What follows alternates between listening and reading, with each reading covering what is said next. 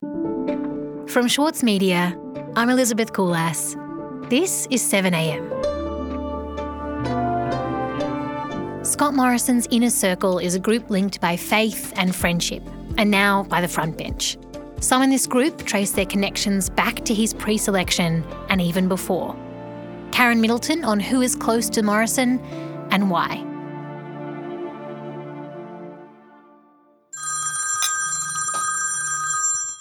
Hello. Hi Karen, how are you? Good, how are you? Good, it's really nice to hear your voice. Likewise. So Karen, Morrison presented himself at this election almost as a man alone. I mean, he didn't have party elders with him at the campaign launch. He was almost exclusively campaigning with his voice and his voice alone. Why was that? Well, he needed to not be connected too much to the party's recent history. Karen Middleton is chief political correspondent at the Saturday paper. Because, of course, we'd seen that terrible leadership churn that had Tony Abbott as Prime Minister, then Malcolm Turnbull as Prime Minister, and then Scott Morrison became Prime Minister. And he was very conscious, looking back at not only that history, but the leadership churn on the Labor side of politics, that voters tend to punish political parties for changing leaders. And he didn't want to be seen as the person responsible for that. So he firstly had to separate himself from the leadership change directly, and then secondly wanted to present the fresh face, not an old government seeking another term, but a whole new government with a whole new leader. And tell me more about how Morrison was positioned in that spill. How did he position himself? Scott Morrison's always said that he didn't start canvassing for votes until Malcolm Turnbull decided that he would give his blessing to other candidates. It's emerged, though, that his supporters were canvassing around that time, if not a little before that time, and certainly gathering votes for Scott Morrison, and they were working before Julie Bishop was working. I think it was Lucy Turnbull who finally confirmed to Julie Bishop that Malcolm had decided that he wasn't going to be a candidate. Scott Morrison and his supporters were out way in front of her, locking people in for their support. And that essentially meant that the people around Morrison had enough support to leapfrog Julie Bishop.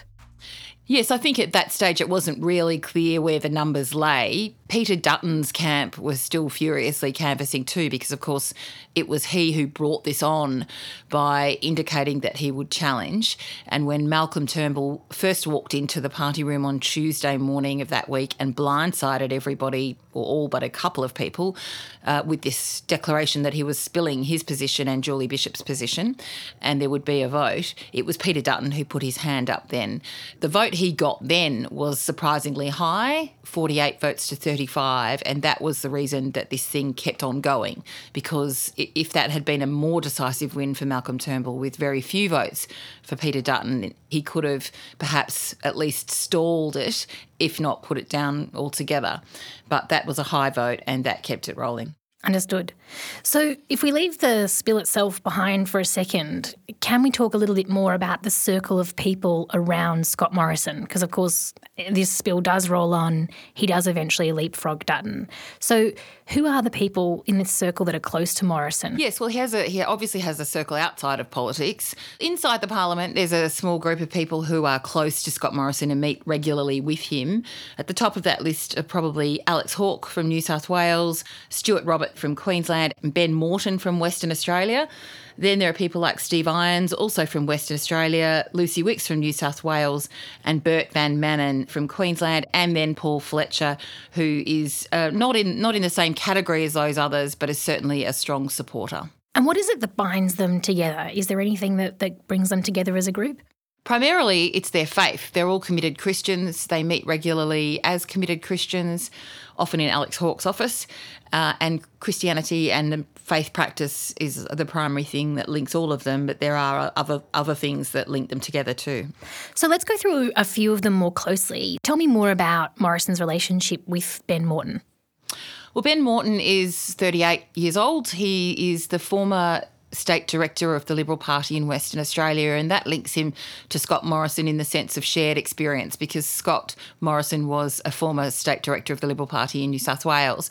Ben Moreton had also come from New South Wales before he moved west. He actually grew up and went to university in Canberra, but had been involved in New South Wales politics like Scott Morrison, and had also worked in Canberra for the federal government in the Government Members Secretariat, which was kind of a centralised information unit that operated during the era when John Howard was Prime Minister.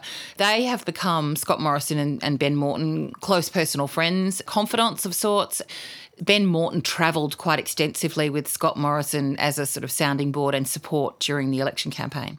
Where has Morton ended up in this new government? He's the Assistant Minister working direct to the Prime Minister and the Cabinet, which is quite a sensitive position, even though it's technically a junior one. And it's the sort of position that you as Prime Minister reserve for people very close to you who are trusted, because they'll be having a lot of engagement directly with the Cabinet and with the Prime Minister. All right, let's talk a bit more about Stuart Robert then. Tell me about him. Stuart Robert and Scott Morrison share Christian faith, but particularly associations with the Pentecostal Church. Stuart Robert belongs to, I think, the Metro City Church on the Gold Coast in Queensland, and the Prime Minister is involved with the Horizon Church in New South Wales. But they were also flatmates together in Canberra. When politicians come to Canberra for parliamentary sitting periods, some of them buy houses or flats, some of them rent them, and often they'll share flats or houses together because they're not here full time. So Scott Morrison shared a flat with Stuart Robert, and their other flatmate was Steve Irons. Stuart Robert has had a bit of a controversial time in politics. He was dropped from the ministry under Malcolm Turnbull because he'd become involved in some controversy for helping a friend who was a Liberal Party donor sign a private business deal in China when Stuart Robert was there on holiday, but was alleged to have been using his ministerial position to open some doors and help his friend. Scott Morrison has returned him to the ministry, but even in the last year or so, there's been some controversy because Stuart Robert got into trouble for having a very hefty internet bill that he had charged the taxpayer, and he had to return some of the money and apologise. And what's his position now? Well, Scott Morrison brought him in to the ministry again as Assistant Treasurer back in August, and he's now been promoted into Cabinet. He's responsible for the National Disability Insurance Scheme and for government services. And that puts him up against Bill Shorten on the other side. We'll be right back. As a 7am listener, you value the story behind the headlines. That's why you should read Post, a free daily newsletter bringing you the top 5 news stories of the day, summarising each of their key points. Sign up today at thesaturdaypaper.com.au/newsletters. As a 7am listener, you value the story behind the headlines. That's why you should read Post, a free daily newsletter bringing you the top 5 news stories of the day, summarising each of their key points with links to full articles from a range of sources. Get the news you need to your inbox every weekday morning with Post. Sign up at thesaturdaypaper.com.au/newsletters. Scott Morrison has positioned himself as a lone figure in the Liberal Party, but every politician has a network around them. Karen, we're talking through some of his inner circle. The next person I wanted to ask you about is Alex Hawke. Yes, well, Alex Hawke is a very powerful figure in the New South Wales Liberal Party. He's a key factional player involved with what we loosely call the centre-right or the soft right. That's the faction where Scott Morrison has his power base. Now, in the Liberal Party, they don't like to call them factions. That's for the Labor Party. They tend to call them groups or deny that they exist at all. But really, these are ideological groupings, and the centre-right is the one that Alex Hawke really controls. He's also been the architect of a number of pre-selection wins. He's credited with getting Paul Fletcher up in the seat of Bradfield in New South Wales, and he was also in the background in Scott Morrison's pre-selection in Cook in 2007. So he was very much a key backer of Scott Morrison during last year's leadership challenge, doing the numbers for the man who eventually won. And he's also been promoted by Morrison. Where is he now? Yes, he's still in the Outer Ministry. He was in the Outer Ministry late last year, but he's moved to a new portfolio, or twin portfolios really. He's got the portfolio of international development and the Pacific, which is important because the Prime Minister has put a lot of attention on Australia's relationship with the Pacific because of the growing influence of China there. But he's also the Assistant Minister for Defence. Australia is at the moment embarking on a massive buy-up of defence hardware worth tens of billions of dollars, ships and planes and all kinds of things. So that is also an important job, albeit in the junior ministry. If he ever wants to be Defence Minister or Foreign Minister, those two jobs are a good place to start. And so, Karen, what about Paul Fletcher? He's a little bit different to the others we've talked about. What is he to Morrison? Yes, he falls into a slightly different category. He's not in the close circle of personal friends necessarily. He's in the category of mutual benefit. He was a one-time rival of Scott Morrison's. In fact, he ran for pre-selection for the seat of Cook when Morrison did, and he lost it on that occasion. And he's become a supporter. He was instrumental in swinging some votes Scott Morrison's way in the leadership ballot late last year, and he's now a senior minister. He's in the communications portfolio. In fact, it's communications, cyber safety and the arts. Arts is a nice portfolio for a minister to have. You get to go to lots of shows and it's creative and interesting. So he has that, and he also has communications, which involves media companies. He's been handed this because Fifield is off to the UN. Yes, one of the things you can do when you need to free up ministerial positions is give diplomatic jobs to people. So Mitch Fifield is off to the United Nations in New York as Australia's representative. And there's another job that's been given out as well. Arthur Sinodinos will become the next Australian ambassador to Washington when Joe Hockey finishes up early next year. Karen, is there any difference, though, between the favours that are owed and the friendships that are shared by Morrison and anyone else who's made their way into the prime ministerial office? Well, this sort of thing always does happen. When people win the leadership, they sometimes have to make promises to secure support, or they think they have to, and they do. In fact, we did hear in the Sky News documentary this week that went to air that Craig Laundy, who was a close associate of Malcolm Turnbull, one of his key supporters right to the end, he confessed that Malcolm Turnbull had given him the authority in those crazy few days when they were all trying to canvass support to offer promotions to people in return for their support. So this is a currency that's common in politics. I think it's interesting, though, with Scott Morrison that what we are seeing is some of these relationships and favours and mutual assistance stretches right back to pre-selection. He was involved in quite a controversial pre-selection for his seat of Cook. And it's interesting that some of the people who were defeated at that pre-selection and are being elevated by Scott Morrison. So there is a trackable path, I guess, of people who've had an association with him over a long period of time who are now in some senior positions. And he does have this small group of close friends who are bound not only by political interests but by shared personal interests and, as we've said, by faith.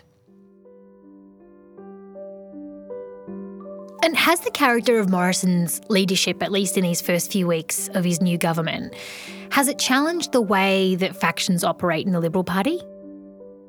I'm not sure that we've seen the full character of Scott Morrison's leadership just yet. He was trying to make sure when he first took the leadership that he was not the one held responsible for the leadership upheaval in August, that he kind of came through the middle, Stephen Bradbury-like, and that he's not the person to blame. And then he really had to introduce himself to people. So for those first few months, we haven't seen him free to be the leader that he perhaps can be now. Now he has great authority in the Liberal Party, and it will be interesting to see what that authority means for the power structures within the party. It means certainly in the first instance that people like Alex Hawke are increasingly influential, and Stuart Robert. And so that centre group that has swung behind the left and the right at various times in New South Wales in particular when it needed to is now a very significant and influential group politically within the wider Liberal Party. Thank you, Karen. Thanks so much for speaking with us. Thanks, Elizabeth.